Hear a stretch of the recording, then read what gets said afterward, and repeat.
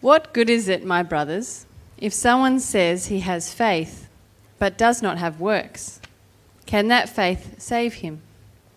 If a brother or sister is poorly clothed and lacking in daily food, and one of you says to them, "Go in peace, be warmed and filled," without giving them the things needed for the body, what good is that? So also faith by itself, if it does not have works, is dead. But someone will say, "You have faith, and I have works. Show me your faith apart from your works, and I will show you my faith by my works." You believe that God is one. You do well. Even the demons believe and shudder.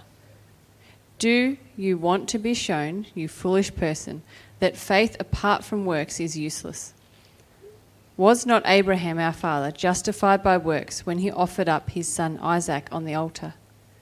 You see that faith was active along with his works, and faith was completed by his works. And the scripture was fulfilled that says, "Abraham believed God, and it was counted to him as righteousness, and he was called a friend of God." You see that a person is justified by works and not by faith alone. And in the same way, was not also Rahab the prostitute justified by works when she received the messengers and sent them out by another way? For as the body apart from the spirit is dead, so also faith apart from works is dead. This is the word of the Lord. Thank you, Beck.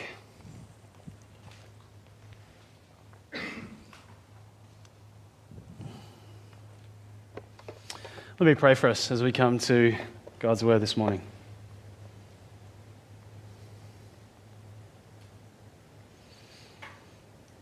Our Heavenly Father, we thank you once again that we can continue to gather, that we can continue to sing songs of how great and glorious you are, of how wondrous your salvation is. Father, we pray that as we come to your word now, as we explore this passage in James, God, may our hearts and our ears, our minds be open to hearing what you have to say to us. We ask this in Jesus' name. Amen. Amen. Cadaver Faith. If you're unfamiliar with the term cadaver, it's basically the medical term for a corpse. It's confirming the medical people in the room, that's correct, right? Yeah, good.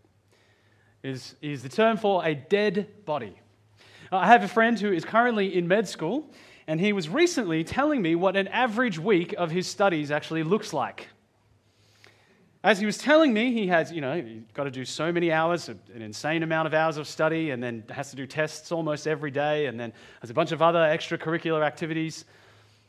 In the midst of all of this, he also talked to me about his cadaver. He'd say, "Oh yeah, I have to go to the, it wouldn't be a morgue, but whatever it is, the fridge, and I go and spend some time with my cadaver, and then I go home." And he talked about him as though he was a friend that he caught up with every week.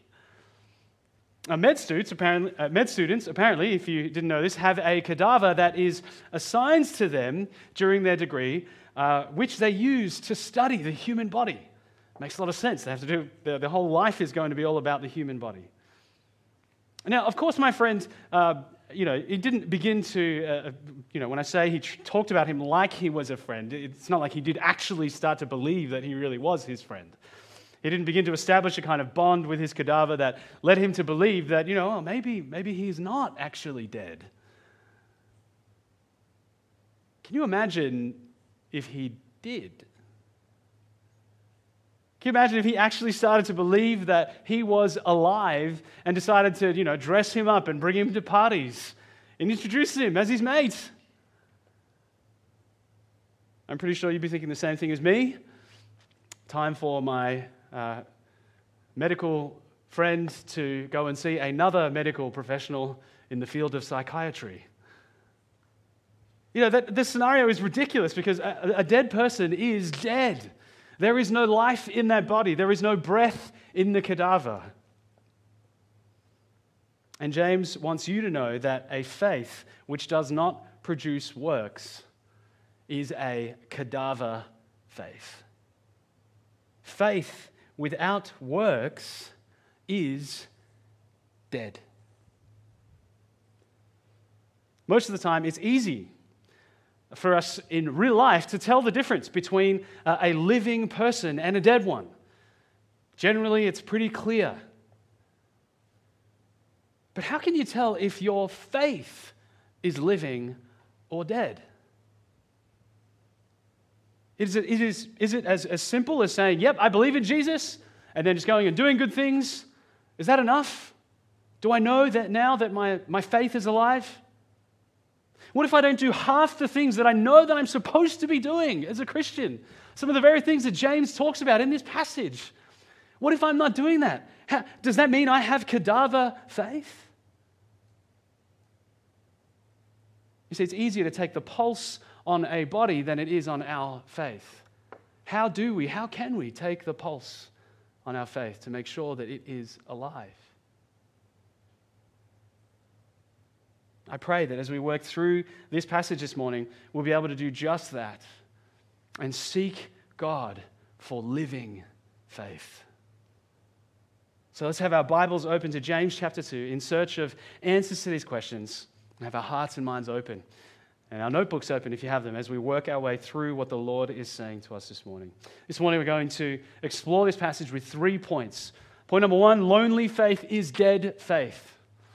Point number 2, living faith is deed faith. And point number 3, gospel faith is fruitful faith. Let's begin at point number 1. Lonely faith is dead faith.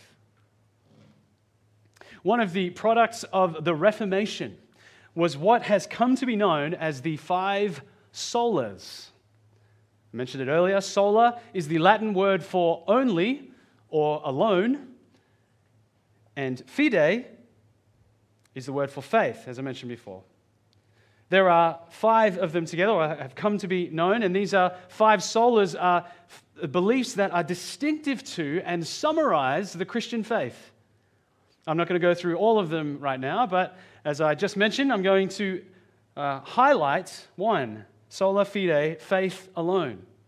See, the point of this statement is to say that salvation comes through faith alone.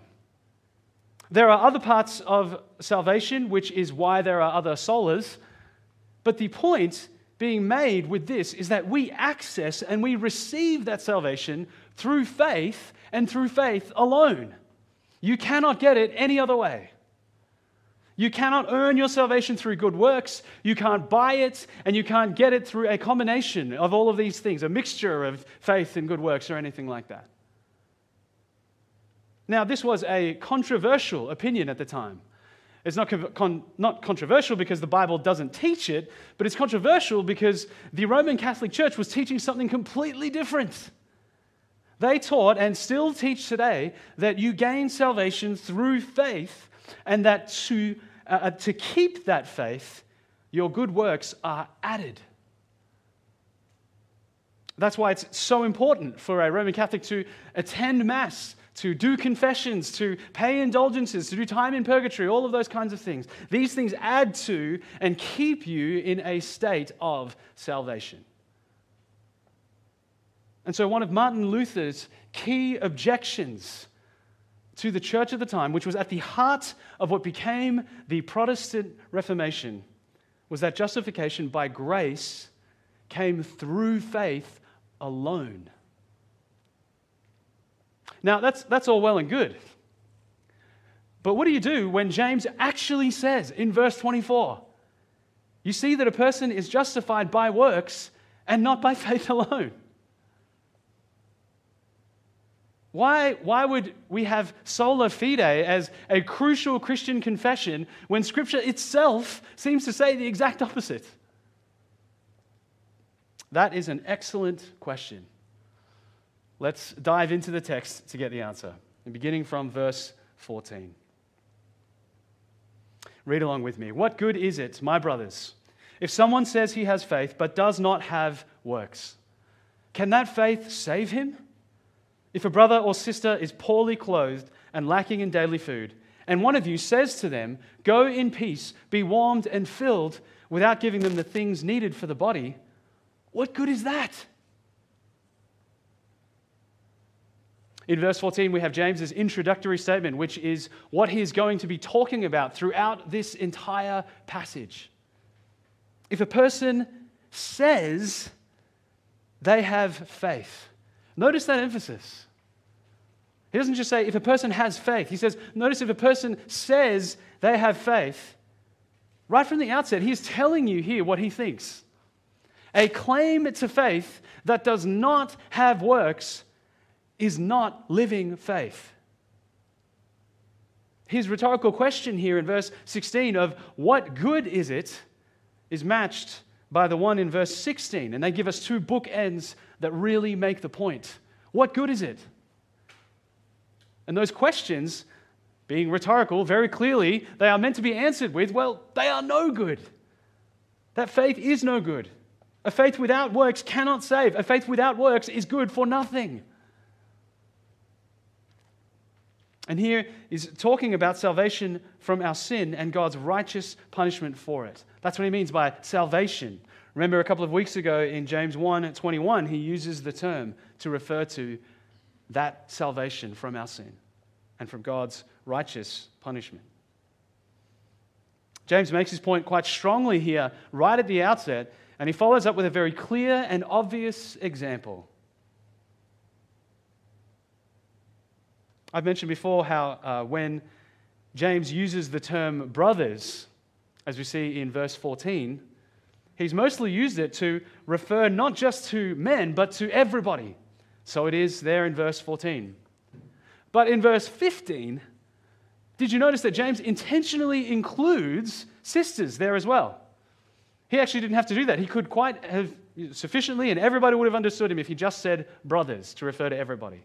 But he actually intentionally includes sisters. And I think James is doing that to highlight what he did in verse 27 of chapter 1. Because there he emphasizes the importance of looking after the orphans and widows. See, James here is highlighting those in the church and in our society who are of greatest need.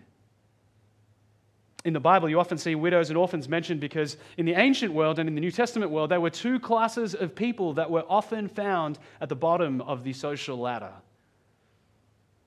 And this is yet another reminder for us as followers of Christ of how our love for others and for our brothers and sisters must be more than just words.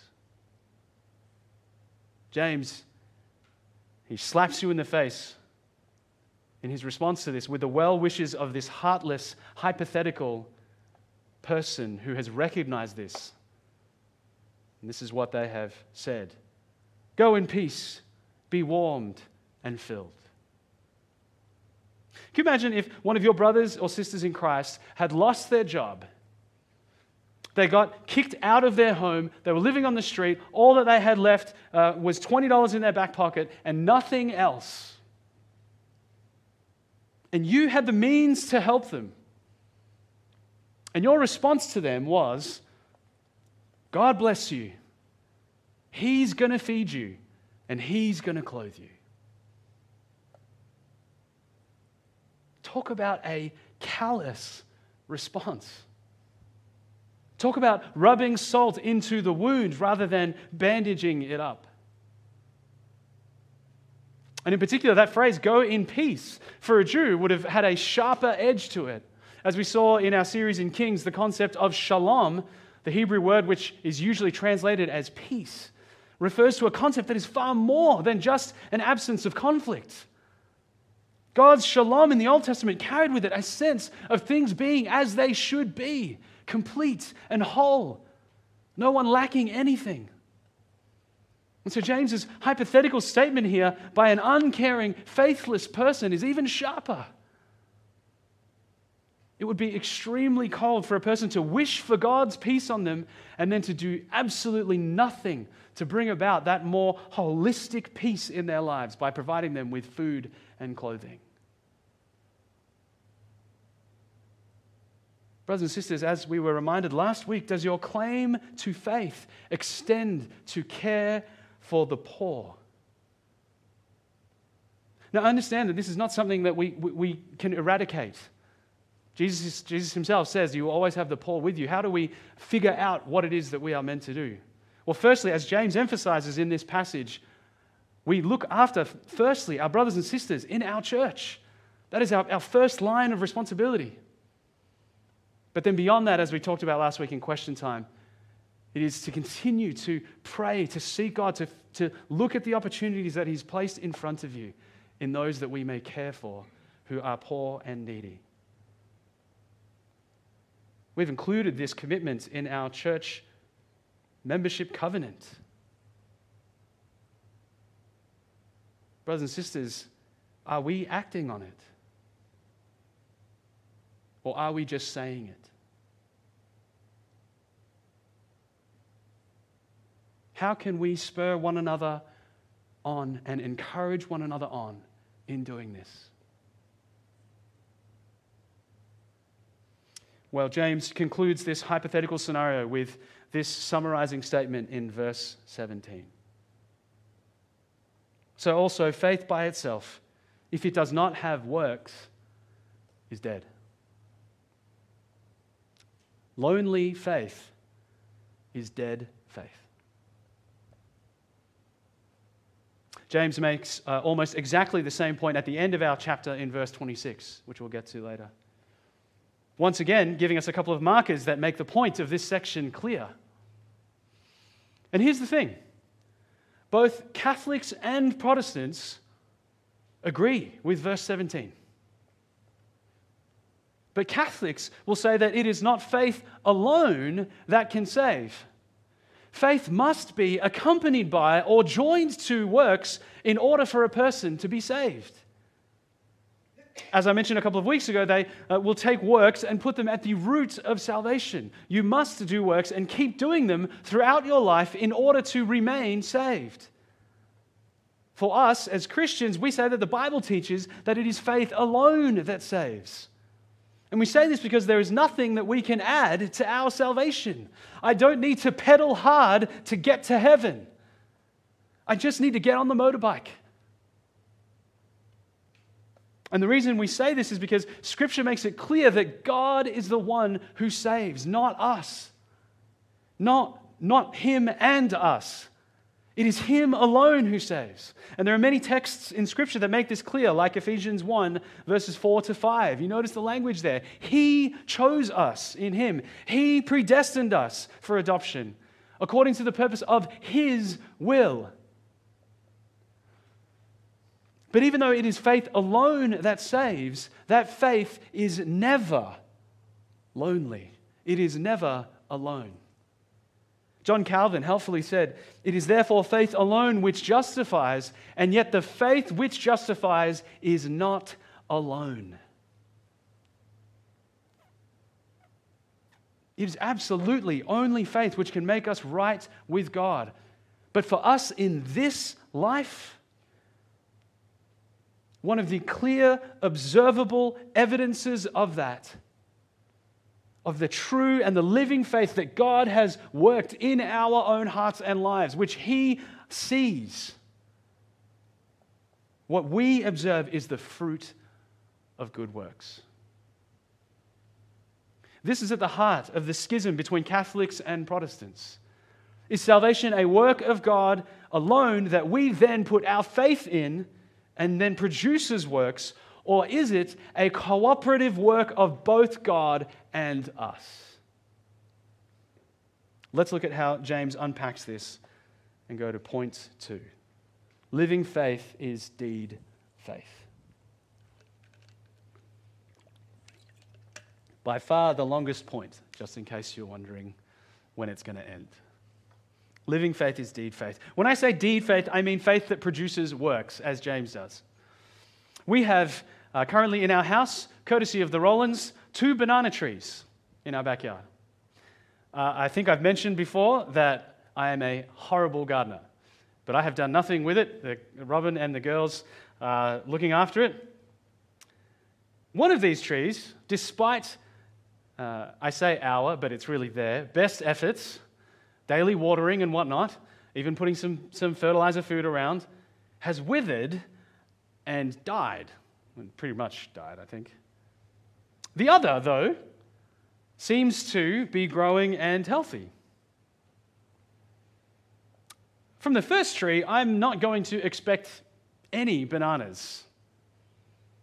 But the second one, unless Robin asks me to start looking after it, we can expect some bananas to come from that tree in due time, right? And that's because it is alive. It is living. And so the most natural thing that it is going to do is produce fruit.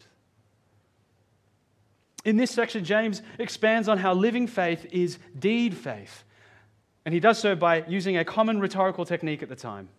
He introduces a fictional friend that he is having a discussion with. Let's read from verse 18. But someone will say, "You have faith and I have works. Show me your faith apart from your works, and I will show you my faith by my works. You believe that God is one, you do well. Even the demons believe and shudder." Even though it might seem like James's fictional friend is saying something confusing, so for example, you might expect him to say, "You have faith, works and I have faith," I think the point that James is simply making is that he is highlighting what he has already said. You see, his fictional friend here is separating faith and works, whereas James wants to make it clear that you cannot separate them. The two go together, like a motorbike and a sidecar. They belong together. Moreover, James wants to show that faith is proven by works. He says, "I will show you my faith by my works." And I think here is another indicator that James doesn't count faith and works as one and the same thing. Faith is made evident and its existence is shown when good works are produced. Faith is shown to be real and living by the fruit of good works that it produces in someone's life. It's worth pausing here for a moment. Because even though the person James is targeting in this passage is the one with dead faith, there is another person who might hear what he is saying here who does not have that problem, but has the opposite problem. That is the person who finds the underlying structure of Catholicism, that of being able to earn my salvation, appealing. The kind of person who is drawn towards wanting to be able to contribute, to be able to cooperate somehow with God on their salvation. Brother or sister, if that is you, that is putting the cart before the horse. That is trying to hop into the sidecar and thinking that it's got an engine of its own that's going to be able to take you somewhere. James's point is not that works in your life help you into heaven. It's that works are signs of your salvation.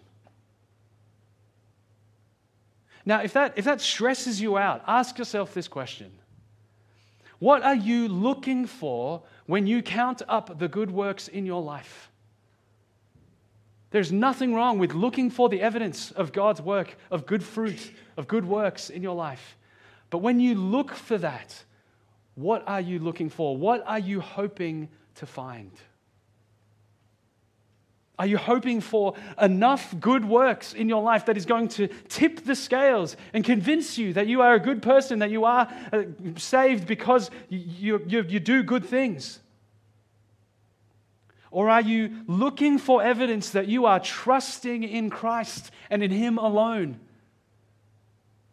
and seeking to see the fruit of His Spirit growing in you. It is when we put our trust in Jesus and continue to look to Him that works flow out of us and do so with freedom. But perhaps for you, that still just feels like another work. How do I do that? How do I properly put my faith in Jesus? Well, that's where verse 19 comes in. In this verse, James is pointing out that faith that is mere belief, faith that is simply just acknowledging a truth, is not saving or living faith.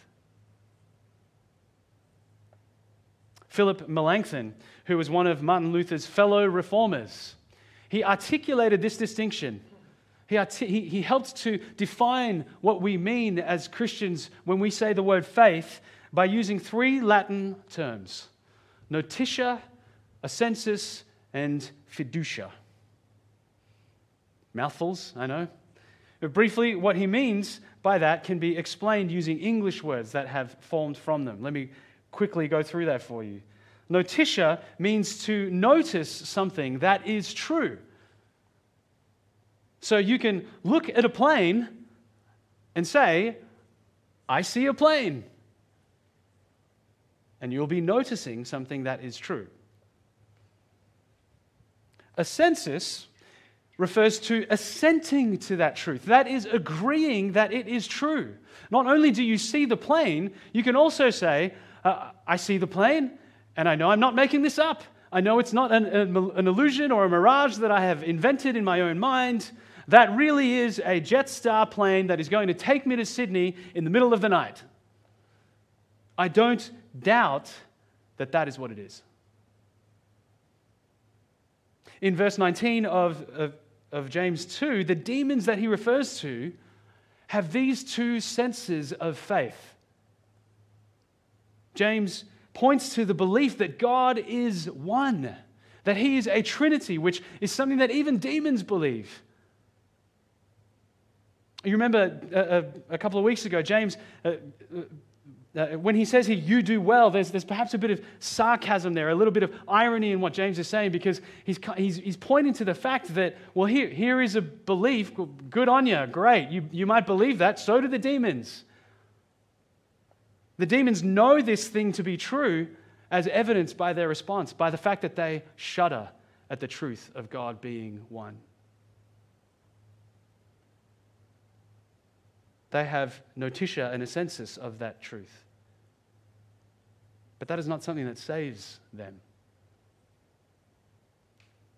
So fiducia is the third and the final necessary step in living faith that goes past noticing a truth and then agreeing with the truth. It is finally entrusting your whole self to that truth. You live by that truth. You don't live denying it. You don't live by something else. And fiducia is what gets you on the plane. Fiducia is what enables you to take your feet and to walk down the boarding ramp at 1 o'clock in the morning, get in the plane and fly to Sydney. Now, believe me when I say that I understand that it's easier to grasp getting onto a plane than it is putting your trust in Jesus. For me, what that looks like, what this, what notitia, assensus, and fiducia look like in my own life is to recognize that I am spiritually dead and lost in my sin without Jesus, and that my salvation can only come through what He has done for me. And that means, at the very least, that my only hope is turning away from my sin and trusting in Christ's finished work on the cross to cleanse me of it and to save me from it. That is the gospel. And trusting means not seeking to buy or to earn my way into heaven through my good works, or whatever else I might think that God might find attractive.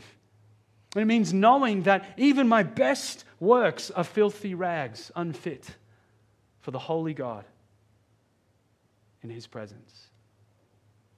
It means noticing and agreeing with the truth of God's salvation in Jesus, and then entrusting my whole life to it.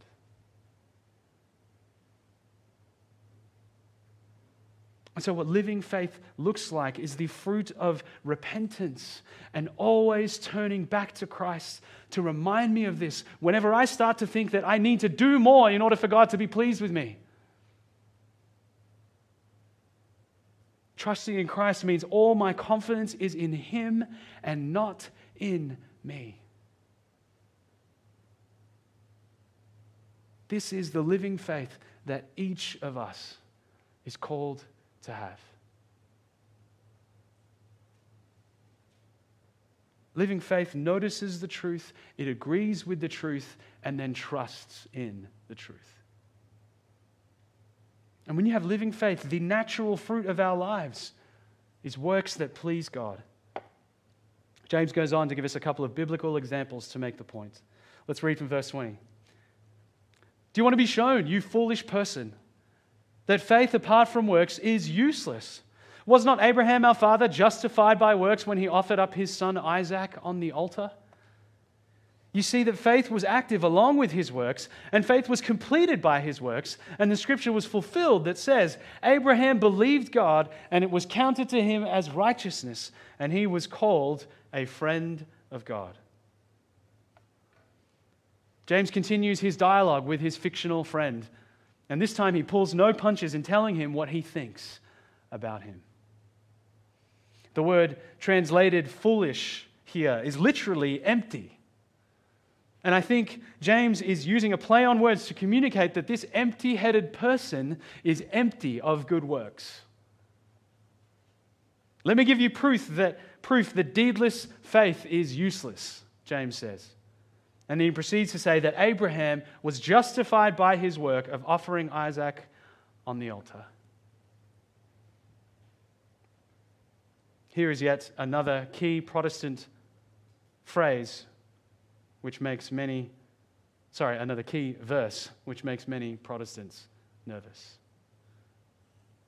You see, Catholics and others like to take verse 21 and the phrase justified by works to say that justification is an ongoing process in our lives that begins with God's gracious work and then continues with our cooperative work. This is why, as a Catholic, one must continue to receive grace from God through the church. By receiving it in the Lord's Supper, in the sacraments, by receiving it and going to Mass, and by doing various acts of what they would call works of love in order to be saved. You can certainly understand the dilemma here. On face value, it may seem like this is exactly what James is saying, right? Martin Luther had his own struggles with the book of James for this reason. But do we need to read these verses in an unintuitive way in order to make it fit into our understanding of justification by faith alone? Well, the first thing to note is that obviously our church fathers who put the canon together recognized that James and all of Paul's writings were not incompatible. So we should also approach James with the same attitude. When Paul says in Romans 3:28 that one is justified by faith apart from works of the law, our first instinct shouldn't be, well, obviously these guys said completely different things, and the original people who put the Bible together, they just missed that and got it wrong. No, they certainly had plenty of opportunity to leave books out that weren't genuine or did not contain God's truth. What we ought to do when we come to these verses and these books, considering what God is saying to us through them. The key to understanding what James is saying here is understanding what he means when he uses the term justification. Unlike what some people might suggest, they don't need to have the exact same meaning in every situation that it is used. The word for justification in the Bible is actually used with a few different senses. And to give you an example, Paul himself uses the term justification in different verses in the book of Romans itself. And not only that, within a few paragraphs of each other, he uses the term in different ways. The meaning of the verse I've just quoted there in 3:28 is the one that Protestants like us have become known for. That is that we are declared to be righteous. The sense of justification in this sentence is that it's like we're in a courtroom and God declares that we are righteous. That's his meaning of justification in 3:28. But if you go back 24 verses to verse 4 of Romans 3, Paul quotes Psalm 51 to make a point. And in this sense, what Psalm 51 and what Paul mean is that God is proven or shown to be righteous in the eyes of the people. That you may be justified in your words and prevail when you are judged.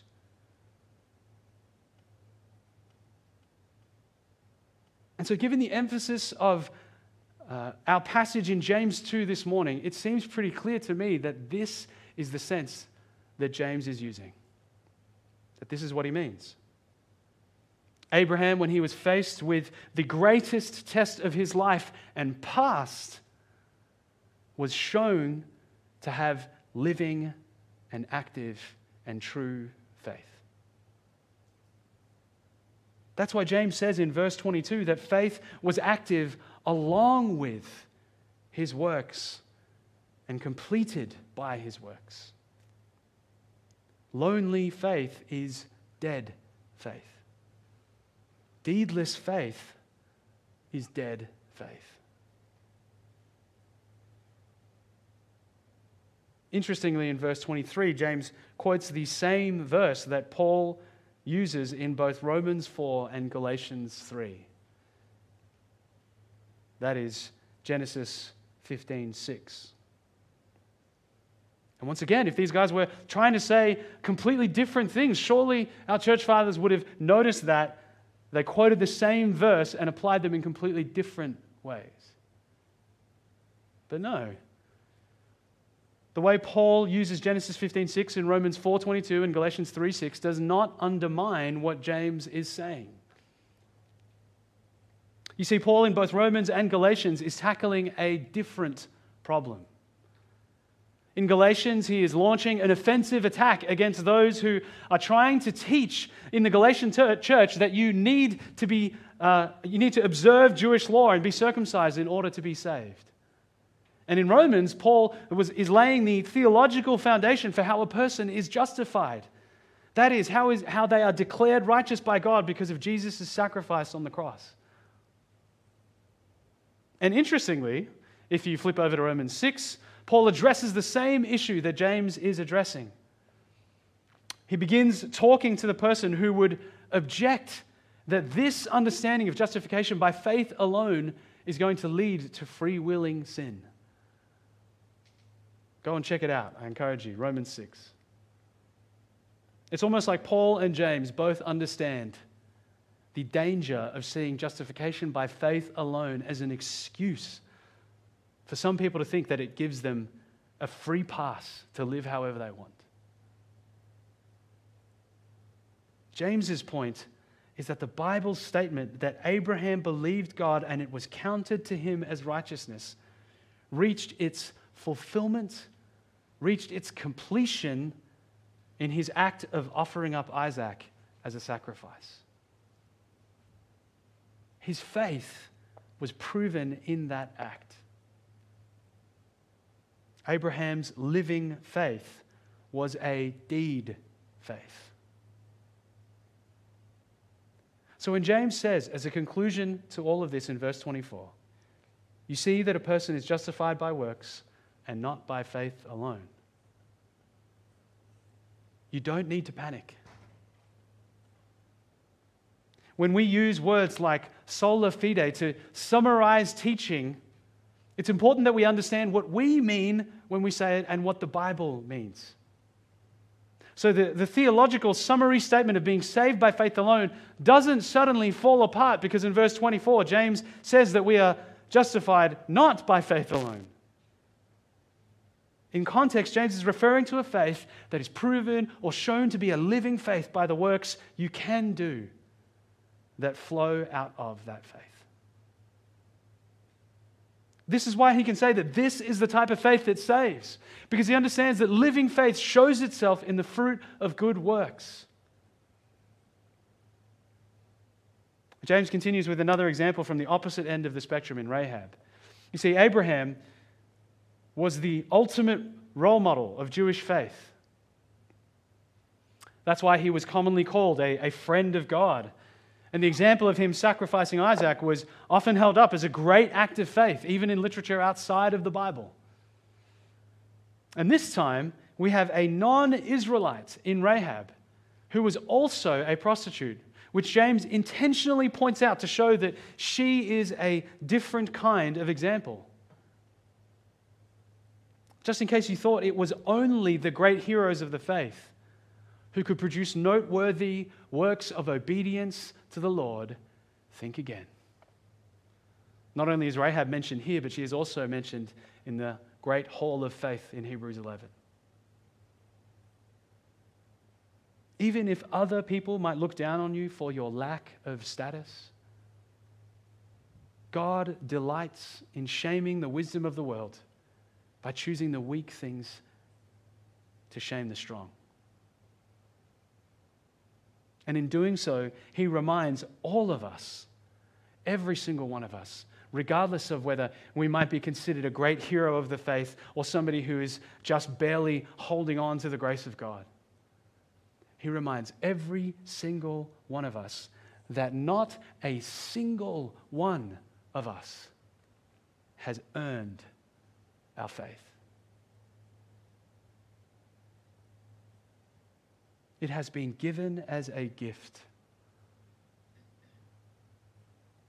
of His sovereign mercy. So, brother, sister, live it out, regardless of what others might think of you, regardless of whether you feel like you're an Abraham or a Rahab. Live it out. Rejoice in the grace of God.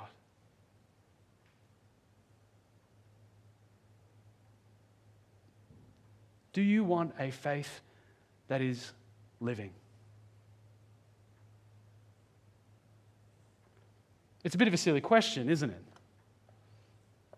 I mean, who wants to bring a cadaver to the party, right? I mean, or worse, who wants to be a cadaver at the party? Of course we want living faith.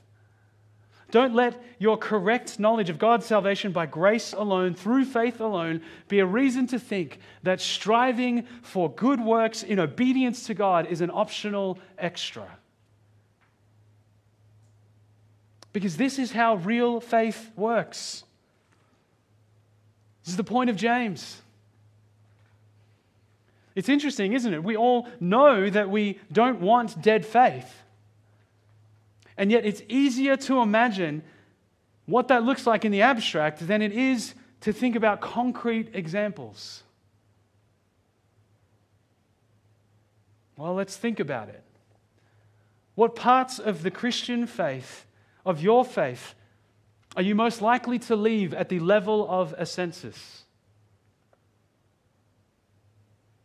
What are things that you are likely to agree with, yet are far more unlikely to do anything about? To use James's example, how does believing that God is one shape your life? If the demons shudder, what does that belief do for you? Do you recognize the omnipotence, the greatness, the wonder, the magnificence of our God? Do you actively forsake other gods? Do you see them for what they really are? Cheap idols, cheap counterfeits of the real thing. Are you willing to offer up even the things that are the closest and most precious to you to Him? Will you surrender those to the true God? Do you rejoice in and delight in the fact that God has swept you up into the perfect relationship that He shares within Himself between the three persons of the Trinity? The example of Abraham is actually a good one for parents to think about. Have you surrendered your desires for your children to the will of God? If your kids were to answer a question about what you think is most important for them, how would they answer based on what you do and not just what you say?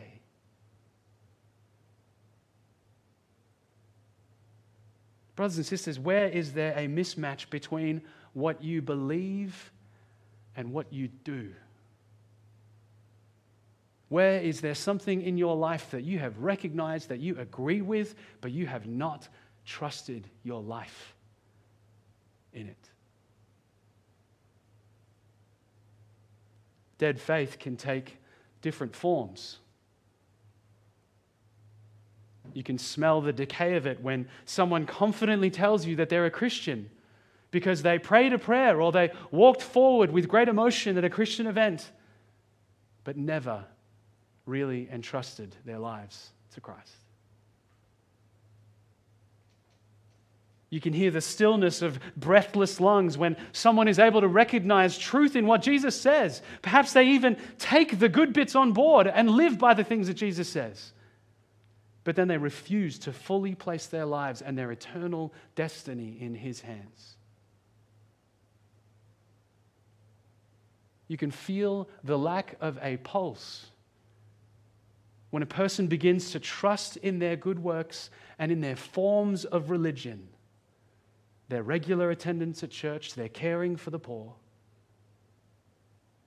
but they still have a heart that seeks no repentance and does not seek living faith. Where is your faith starting to show signs of decay?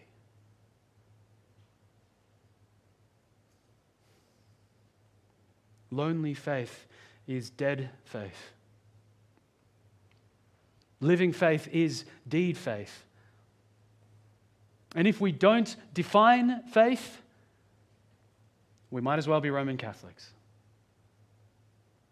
That brings us to our final point. Gospel faith is fruitful faith.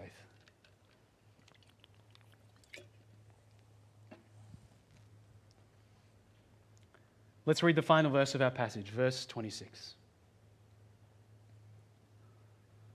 For as the body apart from the Spirit is dead, so also faith apart from works is dead.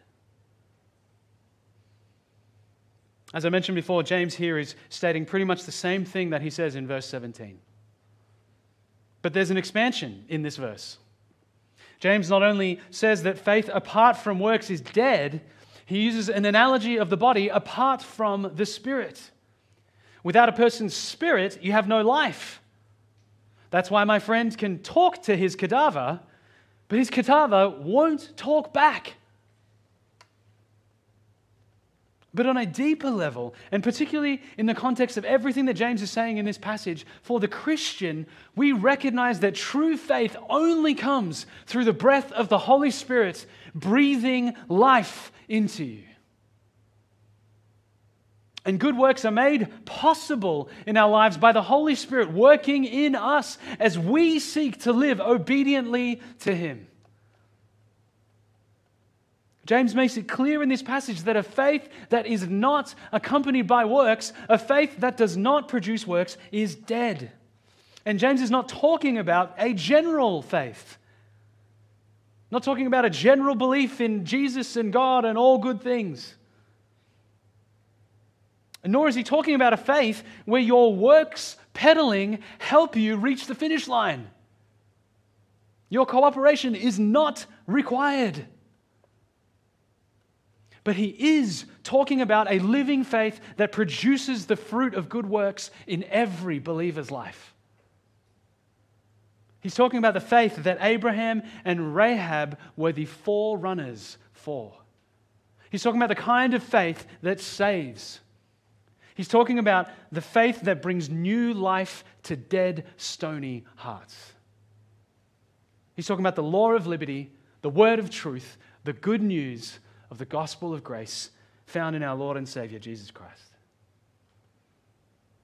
Friends, if you are here this morning and you do not have saving faith, let me encourage you to consider this message and to respond to God by turning away from your sin and putting your faith in Jesus.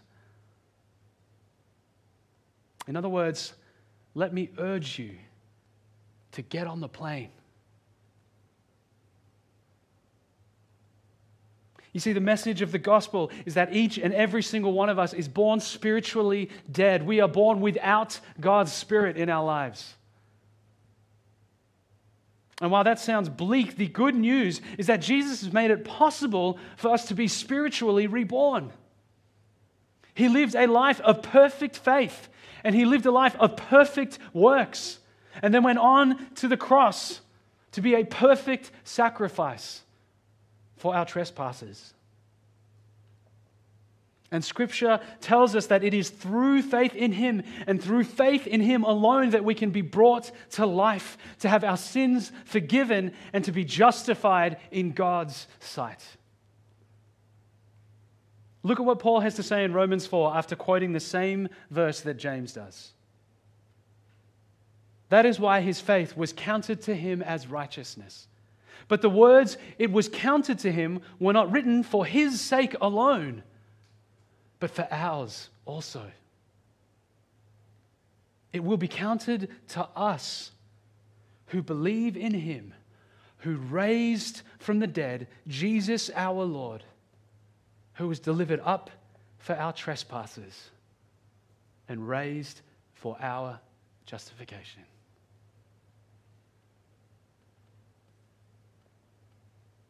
Friends, this is what it is all about. As an act of God's grace, we receive forgiveness of sin, justification in God's sight, new life in Christ, with God's Spirit breathed into us, now producing the fruit of good works as we follow him. That is living faith.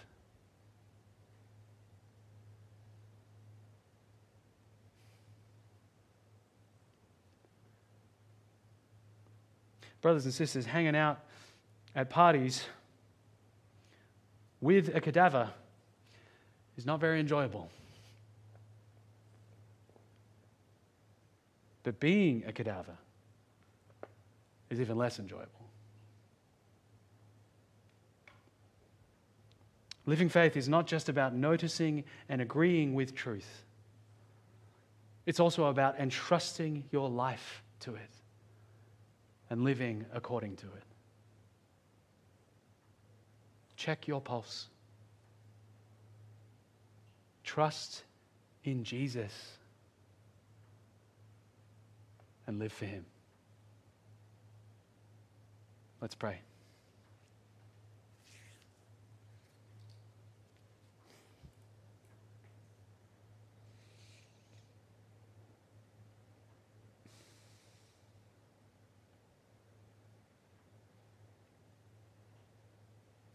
Oh, Father, forgive us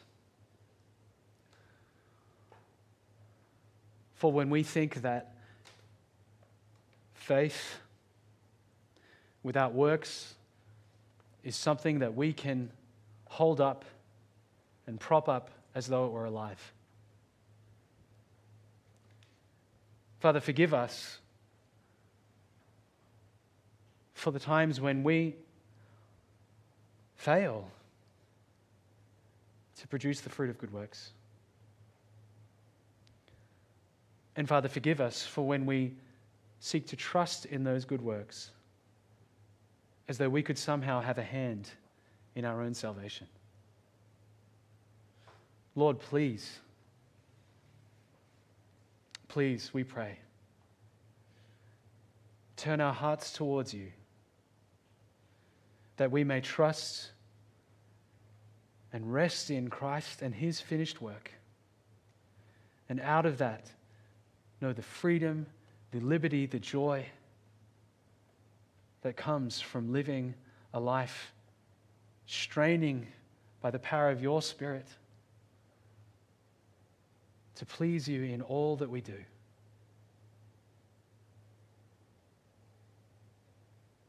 Father, may your grace be at work in each of us to remind us of these things and to produce your fruit. In Jesus' name, amen.